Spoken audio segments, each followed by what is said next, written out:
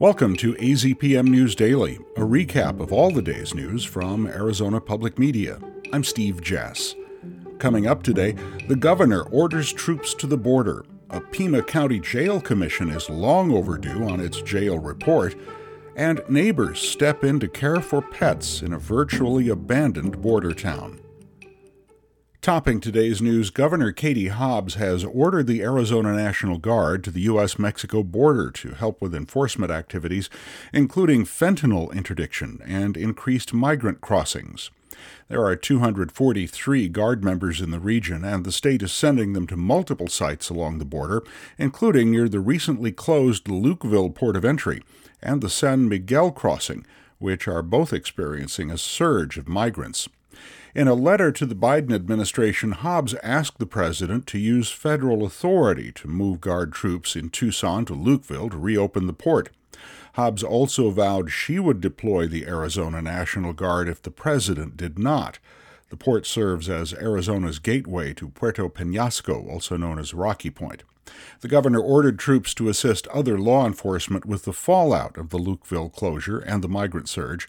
Guard troops will provide analytical support and aid efforts to curb the fentanyl trade and human trafficking.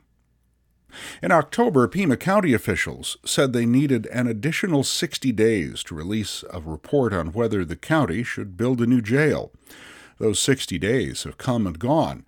Now the commission is asking for public feedback before their draft report is released.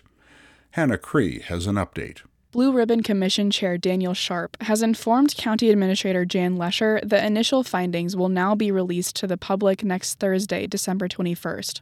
On December 26th, a survey will launch on the Commission's website asking for public feedback on those initial findings. The online survey will be open for 3 weeks, and the answers could impact the Commissioner's final recommendations. County officials said the delay has been due to the holidays and coordinating schedules with the volunteer commissioners. The working draft report that will receive comments from Administrator Lesher and eventually be submitted to the Board of Supervisors is now expected on January 31st. I'm Hannah Cree, AZPM News. The mining company South 32 is putting together a task force to expand the workforce in Santa Cruz County for its Hermosa exploratory mining project. The company claims the zinc and manganese mine will create over 1,000 jobs. We hear more in this report from Katya Mendoza. The South 32 Hermosa Workforce Development Task Force will identify educational needs in hopes of training potential employees. Its members include representatives of the Nogales Unified School District, AZ Cyber Initiative, and Santa Cruz County Port Authority. Skylia Stepp with South 32 says the goal is to reflect the community it serves. Not just people who have experience in the mining industry, but also people who have long history and long experiences in the education space, in the intermediaries, and then community members as a whole. A final investment is still pending for the South 32 Hermosa project, but could include a nearly $2 billion capital investment into Santa Cruz County. I'm Katya Mendoza, AZPM News. Policymakers who decide the future of the Colorado River met in Las Vegas this week.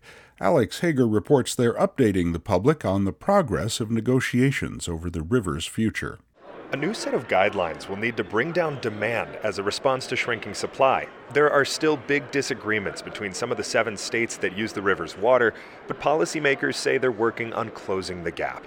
John Ensminger is Nevada's top water negotiator. There's tensions, but at the same time, I do believe there's been an acknowledgement that every state is going to have to be part of the solution. So I view that as progress. I view the meetings that happened here this week as progress. Tribes and conservation groups are also at the conference. They're trying to make sure the next set of river sharing rules includes protections for indigenous people and the environment. I'm Alex Hager. Republican lawmakers in the Arizona Senate unveiled their list of priorities this week ahead of the 2024 legislature that opens on January 8th. The lawmakers highlighted previously announced plans to lower gas prices and raise teacher pay, alongside other proposals that could potentially gain Democratic support, including ways to address the state's affordable housing shortage and bills to provide more resources for those experiencing homelessness. But whether Democratic lawmakers and the Democratic governor will get on board will depend on the details. And the Republicans specifically took aim at Hobbs while discussing their affordable housing bills, blaming the governor's comments about the dwindling water supply in some Arizona communities for dissuading homebuilders from manufacturing more housing. Republican State Representative Alexander Kolodin agreed to accept punishment from the State Bar of Arizona for his actions while representing clients who challenged the results of the 2020 election. The bar received multiple complaints against Kolodin for his work as an attorney on multiple election-related cases, including a dismissed lawsuit brought by Arizona's so-called fake electors. That case asked the court to throw out all of Maricopa County's mail-in ballots in 2020 in an effort to flip the election to former President Donald Trump. The state bar placed Kolodin on 18 months probation. That probationary period can be reduced to a year if he completes 5 legal ethics courses. The residents of the town of Sasabe, Sonora, have nearly all fled the small border community due to cartel violence. An informal coalition has formed to get food to the few families left in the town and dozens of abandoned pets. Danielle Camara has more. Dora Rodriguez watched at the beginning of November as people came down the hill from a cut in the border wall to the store in Sasabe, Arizona. The co-founder of Casa de la Esperanza Resource Center in Sasabe, Sonora, recognized the people streaming across the border. Coming, crying through the hills with their babies in their arms. A 70-year-old woman in her wheelchair coming down those hills. And left the wheelchair up in the hills and pretty much rolling down to get to safety. The people who fled had no choice but to leave everything behind, including their pets. Rodriguez and other volunteers are collecting donations at salvavision.org to get food for the animals and the people who stayed. I'm Danielle Camara, AZPM News. That should catch you up on everything we've covered today in the Arizona Public Media Newsroom. Thanks for listening. Make sure to subscribe to the AZPM News Daily wherever you get your podcasts. I'm Steve Jess. We'll be back after the weekend.